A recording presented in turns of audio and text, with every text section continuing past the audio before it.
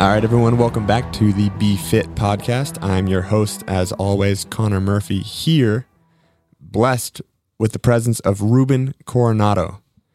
Ruben, black belt, first degree, Brazilian Jiu-Jitsu, owner of South Boston Brazilian Jiu-Jitsu, which is confusing because it's not in South Boston. It's technically in Financial District. By 2 blocks. But you know what? Ipso facto, he's running the show down there. A great friend of mine. We've worked together at Reebok CrossFit 1. We've done a lot of stuff. I'm excited more so than me introducing him to actually hear, to have him here and hear what he has to say and talk about his journey. Ruben, welcome. First of all, let's talk about my jiu-jitsu skills. All right. Where do we want to start? I just give it to me honest. You have 30 seconds to talk. If you were going to describe my abilities in jiu-jitsu to someone, 3, 2, 1, go. The Hulk. Wait, Chandler's like the Hulk. You are. Yeah, because he's really strong. Okay. Well, your jiu-jitsu when I first met you, non-existent, but okay. But now it's definitely progressed very well. Okay. Every now and then, the old Connor comes out and you just explode into stuff. But yeah, definitely more technical now than when I first met you. That's good. That's good to know. It's good that I'm progressing. Absolutely. I wouldn't have given you a blue belt otherwise. The first blue belt at South Boston Brazilian Jiu-Jitsu. And you were my first student because we started in my living room and at Reebok, technically. Yeah. Okay. Let's lead into that. You started doing jiu-jitsu classes at Reebok. You came to Reebok as an intern for CrossFit, wanting to learn more about CrossFit, but also wanting to learn more about the way that we operated Reebok CrossFit 1, which is the HQ gym for the Reebok World Headquarters. For those of you who don't know, you started doing jiu-jitsu classes there, us not knowing the detail of your black belt in Brazilian Jiu-Jitsu. Before we get there and move on to that side of the story, I want to talk about how it all started. What got you into Brazilian Jiu-Jitsu? Where were you? What was going on in your life? What led to the passion? Because they don't just give black belts out in that. And it's if for anyone who goes to a jiu-jitsu class, I'm sure the percentage is less than 1 for people who attend a jiu-jitsu class who actually end up getting their black belt. So I want to hear about it. All right. That's a lot to pack in. Let's start the first one, which is how I got into it, right? Yeah. So I used to live in San Diego, and there was a guy named Brandon Vera, UFC fighter. At the time, he was amazing. I'm sure he's still amazing. Not that he's watching. And he opened You never know. Yeah. He opened up a gym a couple miles from my house, and I was like, man, I want to learn how to fight. I want to learn how to do MMA. You know, pretty much how most people started jiu-jitsu back then. And I show up for my first class, and it was ground and pound day. Yeah, so that means it's jiu-jitsu with striking. And they first paired me up with this kid my size, because I was like 14 at the time. And I whoop him. And I was like, yeah, I'm going to be in the UFC in no time. Little did I know, he was also new. So then the next round, the coach is like, hey, you, puts me with a girl. She was a yellow belt. And I was like, really? This girl? She put me in every form of pretzel possible while pounding me with her fists. Let's clarify. And I hated it. I was like, oh my God, what is this? This is magic. Like, she just beat me up. And I actually quit right after that. I was like, man, this is lame. This sucks. I don't want to do this. Until my mom was like, no, you're going back. But she took me somewhere cheaper because we couldn't afford it. And ever since then, I've been training jiu-jitsu. So one day I'm going to find her and I'm going to ground and pound her back. Do you know her name? It was like Jasmine. It was with a J. I know it was with a J. But it's written down in a journal somewhere. The revenge journal. Like Billy Madison. Just a hit list. Puts the lipstick on after. Exactly. Okay, so there's more to a journey than starting in the black belt. Yep. Any stories that stand out to you that could either inspire someone to start jiu-jitsu or to speak to someone who's doing it and needing to continue? And I think you can also take the step back from this lesson to say, hey, this is relevant in jiu-jitsu, but probably also with everything that is worth doing in life. Any standout moments for you? Yeah. So really quickly, and this is going to lead to how I got to Boston, was I wanted to be, the best. Okay. And I wanted to be better. And so I actually left the original gym that I started for what's called Atos San Diego. And now it's like the #1 school in the world. But at the time, they were amazing still, but not where they are now. I was like, man, I got to go there and learn from Andre Galvao. And the commute was like an hour there, an hour back. And so I'd have to wake up at 6 a.m. to make the 7 a.m., right? And I would do that every day. And that kind of was the starting point where I was like, man, if I want to get good at something, I have to put myself in an environment where those like-minded people are, which leads me to why I wanted to go to Reebok eventually. But before I got to Boston, I actually went to Texas. I ended up getting an offer to go work for a gym owner there. Things happened. I fell through. And then there was kind of like a moment in my life where I was like, okay, well, what's next? I don't want to go back to San Diego. I want to continue learning. And well, let me backtrack. I got into CrossFit while I was at Atos, which leads me to always loving CrossFit. And I was like, well, what do I want to do? And I used to follow like Austin Malleolo and all of the Reebok CrossFit One people. And I was like, man, I want to reach out to them and learn from them, unpaid, paid, whatever there is. And I find on the internet the Pumpkin Smasher, world record Connor Murphy, and Guinness World Record holder. And I reach out, and you first email me, and I'm like, man, I was just amazed you even responded, because like I am the worst with grammar. I mean, my first language is Spanish, so my typing's even worse if my English is bad. And he replied to me. Then we set up a phone interview, and I was like, man, this guy sounds so cool. Little did I know. No, I'm kidding. And then you invited me out for a in-person interview for like 2 days or something. And I was like, man, I'm just going to work really hard and hopefully they like me. And I didn't know if you liked me at first. And I went home, and then you emailed me a few days later. You're like, hey, if you want to come back. I was like, yes. And that's how I got to Boston. Does that make sense? It makes sense to me for sure. It's more so the viewers, so you just look at the camera when you talk to viewers. A little thing on that, and this is just something that I'll say to Ruben, just so you guys kind of know a little bit more about how I feel about him and our experience from Reebok CrossFit One, because it wasn't just me with the internship. It's our entire team, and Ruben worked so hard and was so genuine that we were all questioning if that's how he really was. It was like, yeah, like this is great, but for 48 hours, anyone can be amazing. And once he came up to where we're like, he's incredibly nice, he's willing to learn, he doesn't have an ego. It's like he checks all the boxes. So when he came up from an internship, it was a matter of weeks, I would say, before us as a team were like, hey, we got to figure out how to pay this guy because we want to keep him here. You talk about just work ethic, willing to do tasks, does them before they needed to be done. There's the autonomy piece of it. There was a lot of really, really unique things about Ruben, and it was interesting to have someone come from an area or willingness to work that hard for an unpaid internship. And we didn't really know much about the jiu-jitsu piece of it. I know I'd heard, it's like, oh, I've been a black belt in jiu-jitsu. And, I was like, I used to fight guys when I was in the Navy and blah, blah, blah. Like, someone taught me how to choke someone out and I would do it as much as I could. But then the pandemic hits. So there's no South Boston Brazilian Jiu-Jitsu.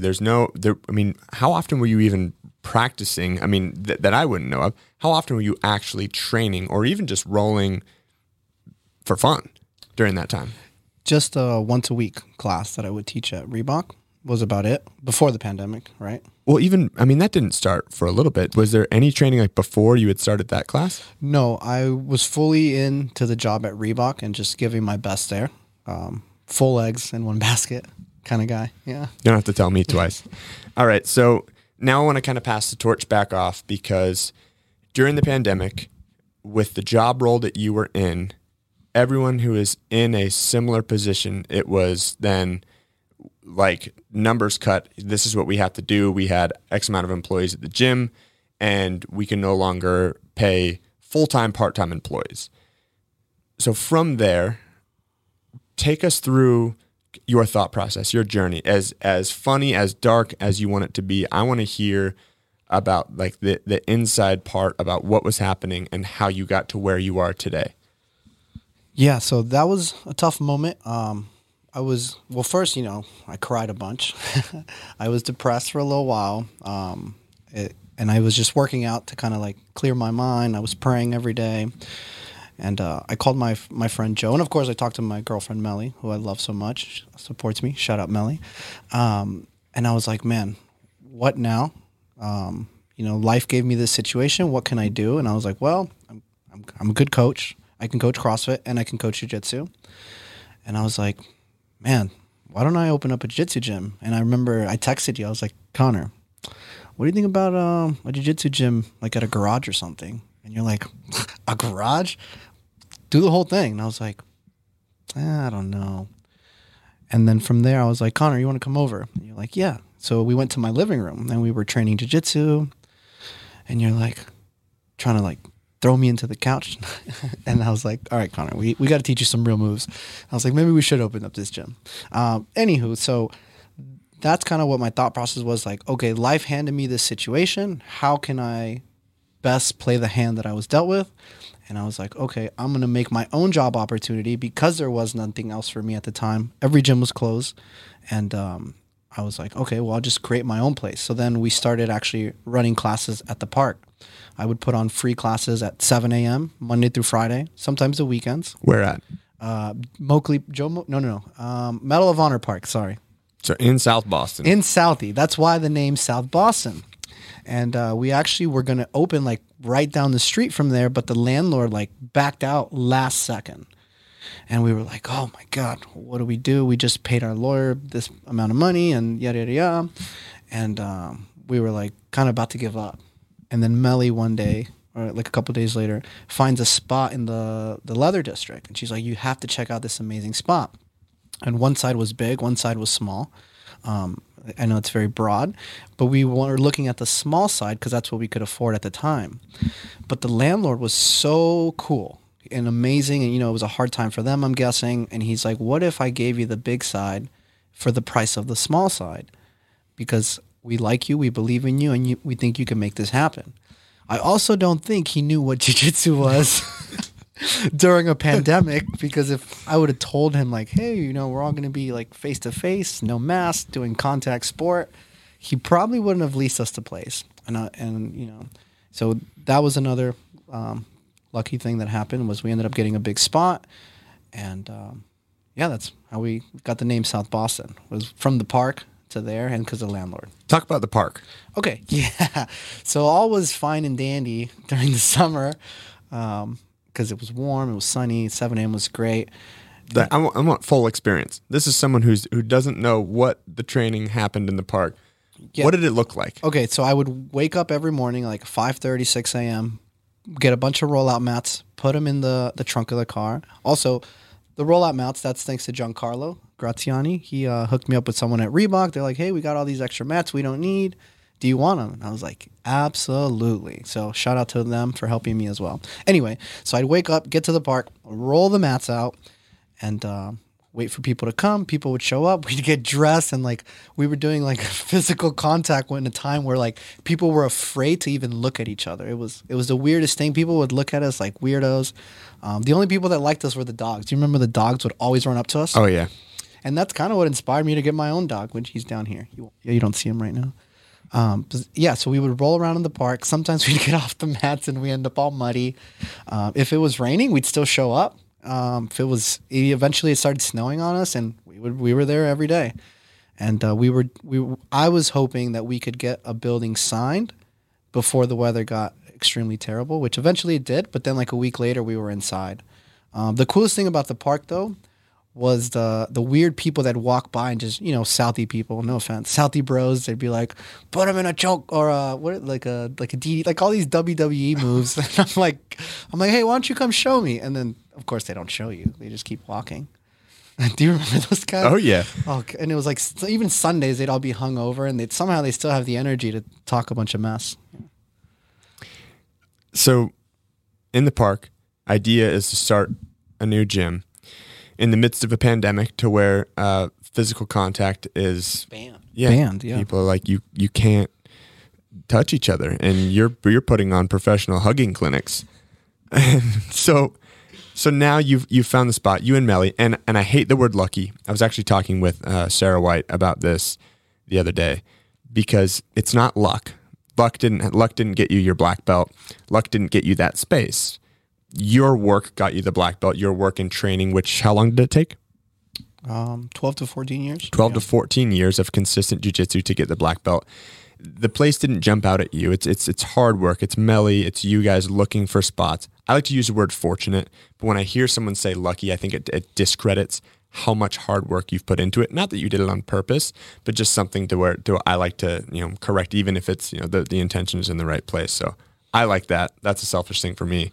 You find the space. Yeah. Well, okay. Then I guess our preparation, because we had done all the financial planning, the space scouting, and laying the foundation. I guess when I say lucky, I mean the spot kind of found us. When I say we found the spot, luckily, because we were in a scramble. Like winter was approaching, and we were in a scramble to find it. And that's why I say lucky. But yes, definitely a lot of work and preparation. Just like Reebok, though. My hard work and created the opportunity, and just the perfect timing just happened to work out. So yeah, fortunate. I like that. But yeah, we found the spot. You were also our first official member that paid us and signed up. Okay, so you've been through it since we rolled out some mats at the park, rolling out mats in like corporate office, right? Do you remember all the tech equipment? Yeah. So I hope my landlord doesn't listen. So when we first moved in, this company before us, they had a bunch of like 3D equipment, fancy stuff. They're like, please don't touch it. It's worth a lot of money. They didn't want us doing jiu-jitsu till they got all their stuff out. And you know me, pushed it to the side, rolled out the mats. We started doing jiu-jitsu. And if they were coming or the landlord was coming, we'd roll them up and be like, oh no, we're just painting, doing all this, doing all the foundation work. And so eventually what it is now, like there was these stages, right? Like they got all their stuff out. We kept doing classes, and we divided the room in half, and we would work on one half while running classes on one half. I don't know if you were there, but the fire department paid us a visit because Melly set off the smoke alarms when we were building it off. And again, because of COVID, jiu-jitsu was banned, and there was like 8 or 9 students at the time. And when the alarm went off, we all went out the boiler room and kind of like hid, and everyone went home. It was a very scary time because we're like, man, what if we get in trouble for this? But I guess I went on a tangent. I'm sorry. No, that's the details that matter, because it's a product that you're providing for people. And it's not that these people were unaware. It wasn't like it was like, hey, here's a thing. There's the mandates and all these things you're following. There's like the close contact stuff to be like, hey, here's what it is. If this is a risk that you want to take under your own, under your own guidelines, like that's great. No one's being forced to do this. It's freedom, right? That's something that we like. That's a good thing. So you have the spot.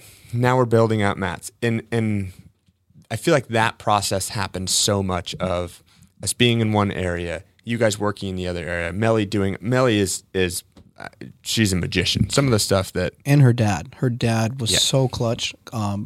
He flew out here like in 2 days, built the walls, built the frames. He's amazing, right? And he was a big part of helping us build it and teaching, obviously, Melly how to do all that stuff. Like just like he said, she's the carpenter wizard or whatever you'd call it. Jack of all trades. And she kind of let me focus on doing the stuff that I needed to do while she just works away building stuff. And like you'd show up one day, the gym looks different. You show up the next day, the gym looks different. She just has that attention to detail, which I'm not saying I don't have, but when it comes to building stuff, yes, I don't have it.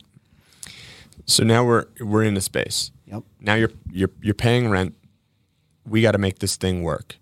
Without going too far into guidelines and setbacks on all of that and vaccine mandates and everything, what's an experience to where I guess maybe I'm more so like trying to like pry an answer out of you, but I'm guessing there was probably a time to where you had doubts. You're like, we have this space, we have people that I'm trying to teach this stuff. Like, what if it doesn't work?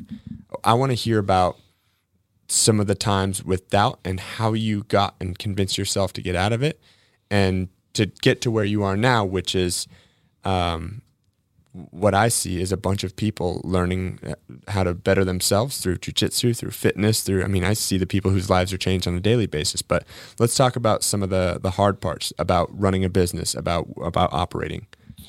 Yeah. The most doubts were right before we signed the lease because, lease agreement, a lot of money. It's very scary. And I was like, man, can I do this? I don't know. I had tons of doubts. And once you sign, you're like, oh boy, better make this happen. And as soon as we signed, I still had doubts, but I started approaching it very different. I'm sure like a real business expert's going to be like, this guy's an idiot. But I took it a day at a time. I just showed up every day and I was like, okay, I just want to get one new student organically a month. And like most people are like, one sign up a month.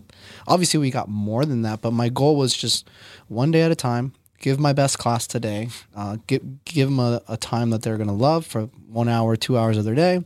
And they're going to tell someone else and that person's going to tell someone else. So that was my thing was, okay, I just got to get to 10 members. Okay, cool. We're at 10. Now let's get to 15.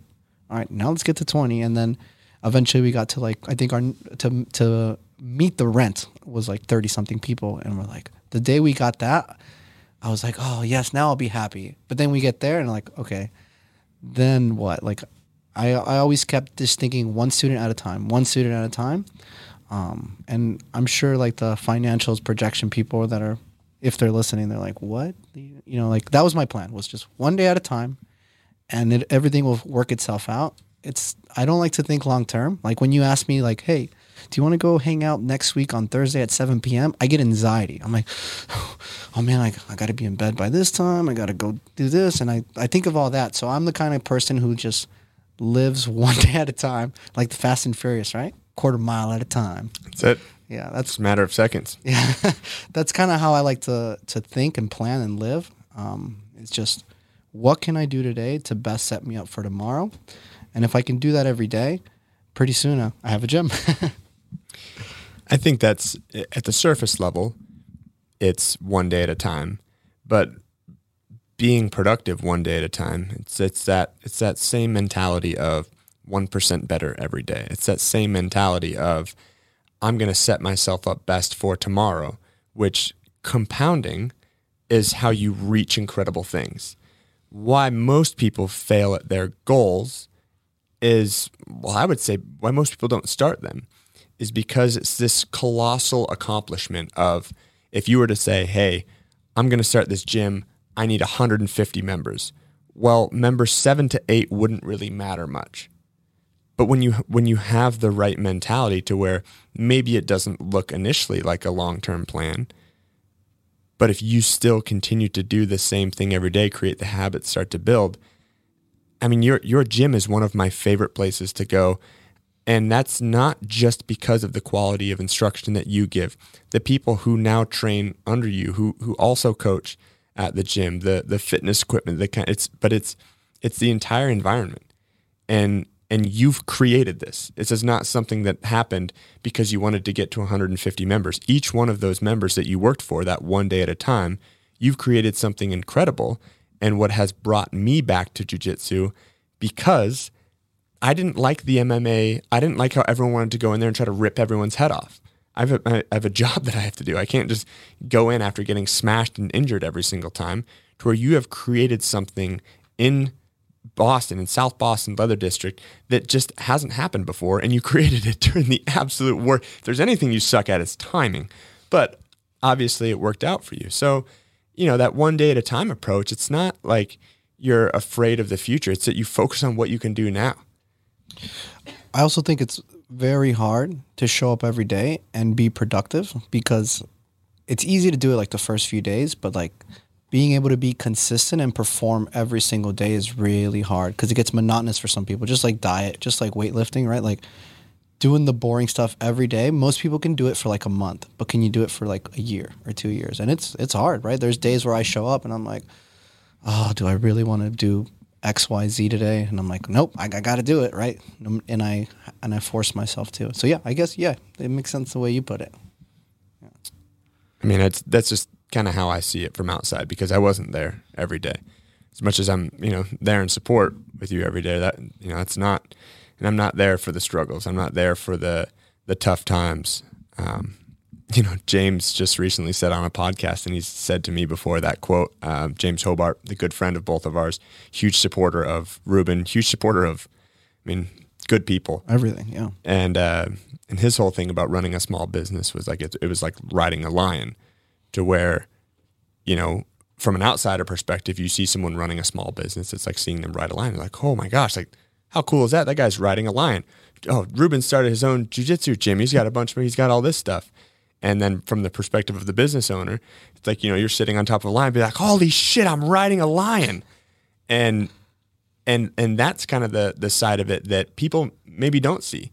People like to see the success. People like to go into the gym.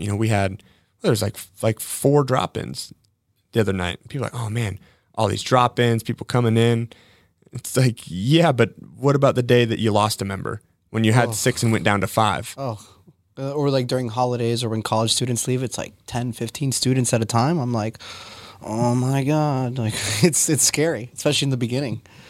But one of not to make fun of someone, but Abdul, he's one of our students. One day he's like, why are you tired? All you do is teach. And I'm just like, Abdul, you think all I do is teach? Like, people don't know, like, running a gym, you're teaching classes, you're changing toilet paper, which that wasn't on my business plan that I had to do. I was like, oh, that's what I forgot. Trashes and obviously admin stuff and emails all the time, and still prioritizing your own workouts and your own fitness. And like, it's nonstop. Like, I'm answering emails 7 days a week. Now I'm a lot better at weekends. I just turn it off. But in the beginning, it was like all the time, 24/7 access, and you don't really sleep. And you're teaching, and then you're doing all the other stuff, right? Cleaning, upgrading facilities. But yeah, it looks like you're riding a line. It looks amazing. And I'm not saying the other stuff isn't amazing, but it's definitely a lot of work goes into it, which I didn't even know. I thought, That's the part of it, right? You're riding a lion. What the fuck am I doing on this lion? Yeah, I'm figuring it out as I go. A lot of stuff. And, and just like you said, the losing members was probably the one thing I wasn't ready for mentally in the beginning, because I used to work at a gym, and like if one person canceled, the owner would make me like feel like I was a terrible person because one person lost. And now as an owner myself, I'm like, oh man, it's natural. Like, jiu-jitsu is not going to be for everyone, right? People are going to find their niche, and as long as they're doing something, I'm happy. And like when people leave now, I'm like, cool. Like, I understand. Like, maybe I'm not for you, you're not for me. I take it less personal now, and I'm like, I just hope they go do something else that's productive, right? But in the beginning, every member lost, I was like, oh my God, what am I doing wrong? I'm terrible, I suck. And now it's like, oh no, he's just got to find his own way, kind of thing, or her. And to now start to bring it back into the fitness side of things. I mean, especially mentioning Abdul, one, because we're close and we like to like give each other crap, but he's down, 60 pounds? Yeah. So I first started teaching him at Bernardo Faria Academy in Bedford. And I first met him there. And just like he is now, back then he would talk back even more. Like, you'd tell him a move and he'd like give you a snarky reply. But he was like 250, 260 at the time. And then he followed me when I opened up here. And we prioritized his diet, his weightlifting and all that. And now he's 187 from like 240, 250 to 187. You see him and you don't even recognize him. I tell him his Tinder and Bumble game must be A1 now. Like, he's got all these cool pictures, flexing and all that. He's fully invested for the wrong reasons. No, he was always great. And he's great. He's loyal. Like, I was just getting ready for the ADCC trials, and he missed maybe 3 sessions out of 8 weeks of 7 days a week. And even if it wasn't there to work out, he would just help me make sure I'm doing what I'm supposed to do every day. So I got to give a thanks to him for that. So let's talk about that briefly. So on top of riding a lion, which is owning a private or a small business, Ruben also was training for and just competed in the ADCC, the West Coast Trials in Las Vegas. So hundreds of people in each of it. 130. How many people started? 250 something. 250 something in different divisions. Single elimination bracket style tournament of jiu-jitsu. So as opposed to just successfully running these business, and I want to get back to what my point is to that, but you're training for the ADCC trials, so you are also training on top of coaching, on top of running the business, because you're a psychopath, or what was your motivation behind that? I like to lead by example, and I wouldn't want to ask someone to do something I wouldn't do, and I hate competing, to be honest. I get so much negative thoughts and anxiety, which means I should do it, and that's kind of why I still do it now. And I just, once I get it over with, it's awesome. But yeah, I wanted to prepare for it, and if you know me, if I do anything, I'm 100% in. I don't like to can I cuss? Yeah. I don't like to half-ass anything, and I thought you were going to say you don't want to half-dick anything. I like that. No half-dicking. no half-dicking. Yeah. But yeah, so preparing for that while still teaching, doing strength and conditioning, all that stuff. It was a great experience. 256 people, biggest trials ever, and made it to top 32. I wanted, obviously, to win, but it's like the March Madness, right? Like, anyone can lose. There was a lot of favorites, right? Like the East Coast trials, I lost first round to Cody Steele, who got third. And then this trials, he was out like second or third round. So anything can happen. And so it's our job to just prepare as best we can, And why I almost wanted to set you up for that. And it's interesting here because we're kind of having this podcast. It's a conversation. I'm trying to draw things out of Ruben, but as well as talk about the inspiration to others, to why the gym isn't successful because you have a product that no one else. It's not like it's like, hey guys, no one's heard of Brazilian Jiu-Jitsu and this is where you do it. It's the care and passion that you put into the gym. But it goes back to the CrossFit thing too, to where there's a lot of successful CrossFit gyms for people who are very, very good competitors. Because what do you have to be a good competitor? Or what do you have to do to be at the top of your sport? Well, it takes consistency. It takes selfishness. It takes dedication. It takes, and if you had 5 members of your gym and all you cared about was your training, I would say selfishness. But what it comes down to is those are also selfless things, to where I see the work that you're putting in and it makes me want to put in more work. Not just by saying, hey, do what I say, but when I look at someone like a Ben Smith in CrossFit Krypton, it's like, well, yeah, there's probably going to be a bunch of stud athletes coming out of there because they see what Ben is doing day in and day out, coaching, running a business, training his ass off. It's not a 2-month thing to get fit. It's not hey, you're going to train jiu-jitsu for 3 months and then you're going to be good. It is you have to be dedicated to this every single day. And you see people like Abdul who are inspired. Abdul had been doing jiu-jitsu before this and wasn't losing this much weight. But when you're able to give that to others, to show them, to lead by example, as opposed to just being this coach after practice to say, hey, here's the things you need to be doing while not doing them. It's like your actions inspire equally to as much as what you give in education and training, and the entire atmosphere of your gym, I think hones around your care for attention to detail and consistency.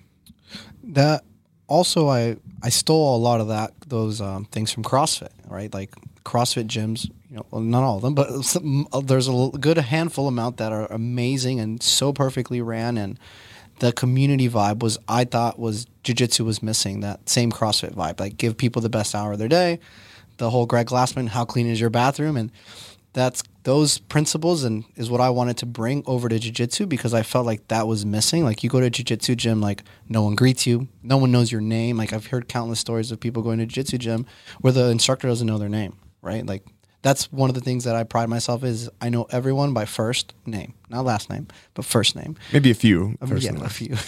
And I know everyone by name, and I wanted to make it a place that reminded me of a CrossFit gym while being a jiu-jitsu academy, because I just love the vibes when you walk into, Denise's classes, your classes, and you just know everyone, like, hey, what's up, man? Come on in. Ruben, how you doing? Right? Like not getting mad when a student's late, right? Like in jiu-jitsu gyms, like if you're late, you're like, gotta wait by the side of the mat. It's for the professor to let you in. Like, bro, I pay you. I should tell you when I can come in and go. Like, why am I waiting for you to allow me to get on the mat?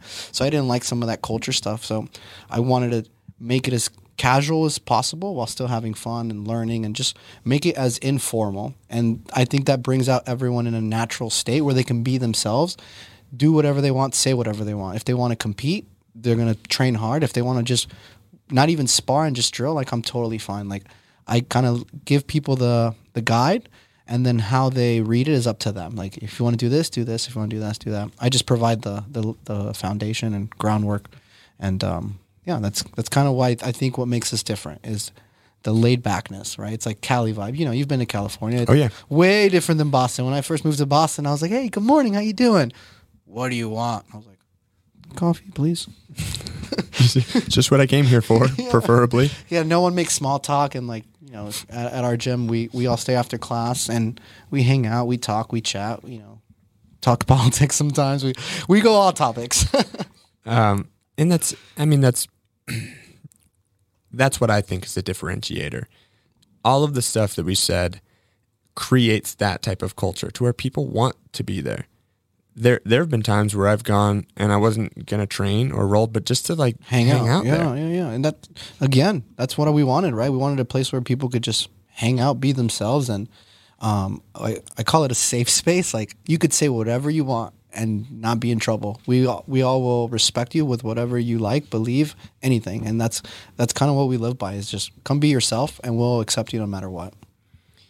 And I mean, people of all ages. Well, 18 and up. Well, okay.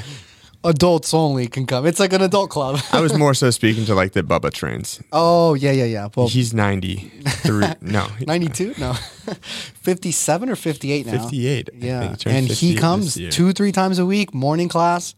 You know, even when he's injured, he comes watch his class. Like, it's super inspiring. And that's, again, something that I wanted to instill on people is like, even though you're injured, you could still do something, which I stole from CrossFit, right? Scaling. Jiu-jitsu gyms don't do that. They don't scale people appropriately.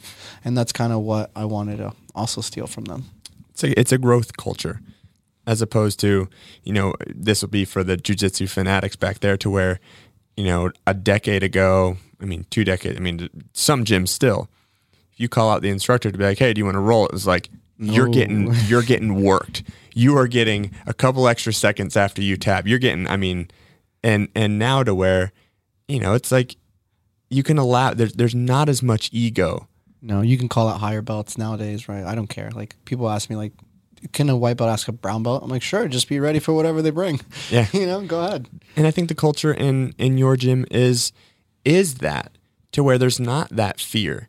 I mean, granted, there's some brown belts and blue belts and purple belts that will lay it on you, but it's also to where it's like, for those, it's okay to let a white belt get into a bad position on you.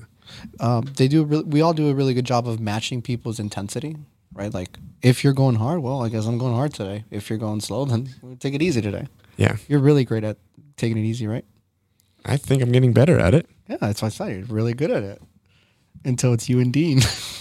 Running into walls. I love Roland. He's so strong and just like technical. Every time I'm there, he's there. Really, really enjoy rolling with him. And that's something that's happened from me at your facility, is that I'm okay now, for some people, you know, letting them get into positions. I'm never going to let, you know, for live training. Oh, Pete's tapped me, but from like, you know, from a certain perspective, you go a little bit harder. And some people, you let him get into the positions and submit. But I mean, that I think helps other people too, to where you don't just come into the gym and you're like, oh, if I suck, I suck. Yeah. It helps people be vulnerable too, right? Like, putting yourself in that position where I'm trusting you with my life, right? Like, if I let you take my back and strangle me, I'm trusting that you're going to let go. Like, there's a lot of vulnerability and trust that you build with your partners, which I also think contributes to why people are so happy when they do jiu-jitsu. I'm going to kind of bring this full circle into something that I've been thinking of a lot lately. And it came from a post from a great friend of mine that I went through high school with. His fiance, she did a long-range shooting tournament. And conditions were rough, didn't have the best gear, was the least experienced person in there, finished last place in it. But I think so frequently, she made a really, really cool post. Her name is Taylor. And the post was like, I fucking put myself out there. And so many people are so afraid to do that. And that's not growth culture. That's a negative, that's a toxic thing to not want to do something because you're exposed. And I see it in every aspect. I see it in my training. I see it in the jobs that we work in. And, you look back to someone that you have brought up, and we talk about Waverly, to where it's like, she's going to throw herself out there in this tournament. And if she finishes first or last, damn, she is proud of her effort. And it goes to that quote, like that man in the arena. It's like she's willing to sit there, get last place, and have people be like, you finished last. While I sit here not doing anything that I'm not good at, and just being like that like the fact that you're getting people to start something that they suck at. If you start jiu-jitsu, unless you're Chandler Smith, who's all-American wrestler, you're gonna suck, and that's okay. And I encourage people to do things that you're gonna suck at and then get good at them, because it's way better than doing something that you're already good at and then just continuing to move on. It's like people are so afraid to look bad. It's scary. I mean, just like you said, putting yourself out there is the scariest. I struggle internally all the time with like, why am I doing this again? Like, the thought of losing. But at the end of the day, no one even cares when you lose. Like, oh, cool, I still love you. You're still my instructor. I love you no matter what. And I was like, oh, cool, man, thanks.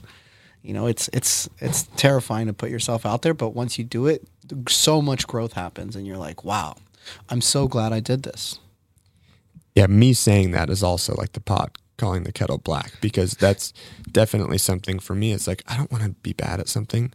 I don't want to put a class on the schedule and no one signs up for it. It's embarrassing. It's scary. Right? And I tell other instructors that come in for Big Night Fitness to be like, I don't care if anyone shows up. I don't care if you have one person and you deliver the best product that you have to give them and they leave out here floating. That's all I care about. And yet I still have that internal fear being like, oh, I've coached professional athletes. I've coached celebrities. I've done all this. And it's like, but yet I'm still not willing to do certain things because I'm afraid to look bad. It's like, shit. I mean, that was almost like having that come out of me was like, man, you got to call yourself out on some things. And it's cool too to see you as a black belt, as the top level, be able to put yourself out there in front of, and that's pretty much everyone. I mean, there's some people from other gyms, there's some higher belts and people, but for all the new people, like that's all we know. And for you to put yourself out there in a situation that you're most likely not going to win the odds of everything in there. But when I see even like day one, if you would have gotten out in your first round, it's like, man, he's putting himself out there. And I know how good he is because I roll with him and I've got nothing for him. I've maybe passed his guard once when he wasn't letting me. Maybe. Allegedly. I remember it. I don't know. I don't think so. You're probably right. Yeah. It sounds like a jerk thing, but in the training room, I don't think I get my guard passed unless I let someone. Yeah, unless it's Chandler. Well, that's different. he's passed me like 3 times, and those 3 times hurt every time. And I'm like, God dang it. Because it's not like he did jiu-jitsu to pass. He just did his wizardry to pass. Stronger than all of us combined. Yeah. But, like bringing it back to that is, and then seeing day one, like Ruben wins first match, Ruben wins second match. You're just like, you're so proud. And there's nothing from my perspective to you, even though I feel the same way competing at the CrossFit Games. I was like, I don't want to be here. Yeah. I'm so nervous before this event. I'm so nervous to look bad or to have this hurt. And, if an event was in my favor, it was a little easier. But the events that I knew, it's like you just get so nervous. But seeing you do that, and I would have thought the exact same thing if you would have won as if you would have gotten out the first round, and just seeing that you go out there, do your thing, and have success doing it was incredibly inspiring for me, and I know for everyone else of your members of the gym. Yeah, just like you said, you write those thoughts, and I had you texting me throughout the weekend. James Hobart, he texted me some really encouraging stuff. Like, as humans, like, we all tend to think like the worst things only, like, oh, I can lose X amount of time. I feel like Doctor Strange before a match. I'm like, here's all the ways that I can lose, and I think of all of them. And he's like, well, why don't you start thinking about the ways you can win? And I was like, Right. And just that little mindset perspective goes such a long way. Right. I feel like most of us are hardwired to think the worst, right? The survival instinct that we have. But having that shift in perspective, like, okay, well, here's what can go right, can make a big difference, right? Like when people start fitness diets, they're like, well, here's how I'm going to fail. Well, yeah, if you're thinking that way, of course you're going to fail. But if you're like, well, no, this is how I'm going to succeed. And not that you'll guarantee success, but right, you don't guarantee success either way, but why not at least be positive about it and hope for the best? Yeah. I believe Henry Ford said, whether you think you can or you can't, you're right. Mic drop. Yeah.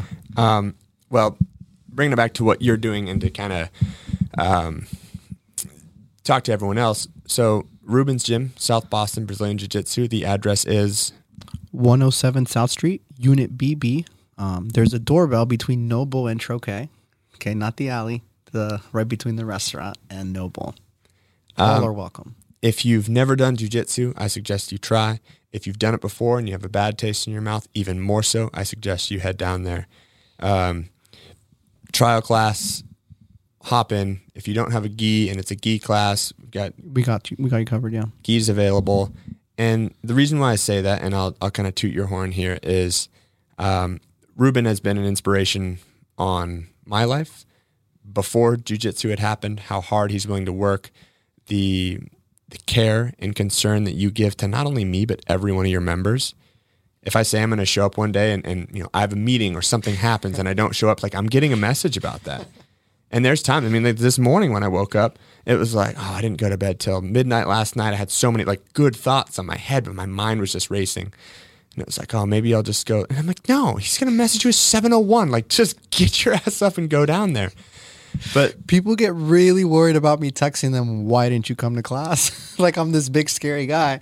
But I just love seeing you guys. And if you tell me that you're going to go to a class, I want to make sure that I'm holding you guys accountable. If you don't tell me you're going to come, then I'm just like, okay, whatever. But sorry if I'm scary when it comes to that. Don't be sorry. It's accountability, and it's been a pleasure to watch you grow and to see this business become successful. I mean, it in my opinion, it's been successful from the very start. You're getting people to, one, physically move. Two, you have the knowledge for nutrition and helping people out with their overall fitness. There's a full training facility in there with anything and everything that you want to do. And I think that you're doing a huge thing in the community. You're bringing a lot of attention around something that sometimes gets this like the combat fighting MMA vibe, to where you can go in there and learn, gain some confidence. Some of the women that train in there, it's so cool to see, like, the personality changes and the shifts when you start to get some confident about what your own body can do. Yeah. And I just want to say thank you. And if there's a chance that you guys get to go down there, email them on Instagram. Yeah. Contact Instagram always works. I'm really good at that. What is your Instagram? South Boston BJJ. Or email info@southbostonbjj. I know you're busy. You got back yesterday? Yeah, red eye. Got back yesterday, immediately working out, back in the gym, training. You're an inspiration. And from everything we've been through together and that, I just want to say thank you. And thank you to everyone that you've helped along the way. And now hopefully inspire to chase and pursue excellence. Yeah, I mean, thanks for having me. Big night. Maybe we can do a jiu-jitsu event someday on the bright lights. I thought about that. Oh. We got some stuff coming up. Cool.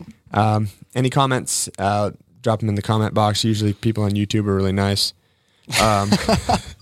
You should see my likes percentage on my South Boston YouTube channel. Like there's like really good likes, and then like Gordon Ryan one, like 90-something% like, and like random people that had never even watched or heard of anything just dislike in the comments. I'm like, dude, what is up with people? Sheesh. Yeah, I mean, let's be honest. He kind of brings it on himself. No, he's an angel. As being obviously the best grappler in the world. Yeah, but why my YouTube channel? Go to his. I'm sure they're on his.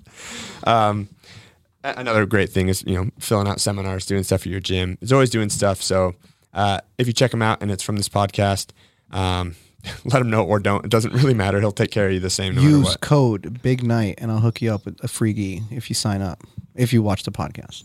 You're new. And you're new. Doesn't everyone get a free gi when you sign up? Connor's fired. Okay. Well, you get a free belt with your gi.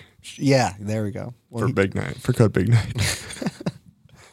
All right, guys. Thank you, as always, for tuning in. We'll talk to you next week. Again, thanks, Ruben. Ashi, want to say hi? Ashi. Go. Oh, that's a good one. Okay, don't.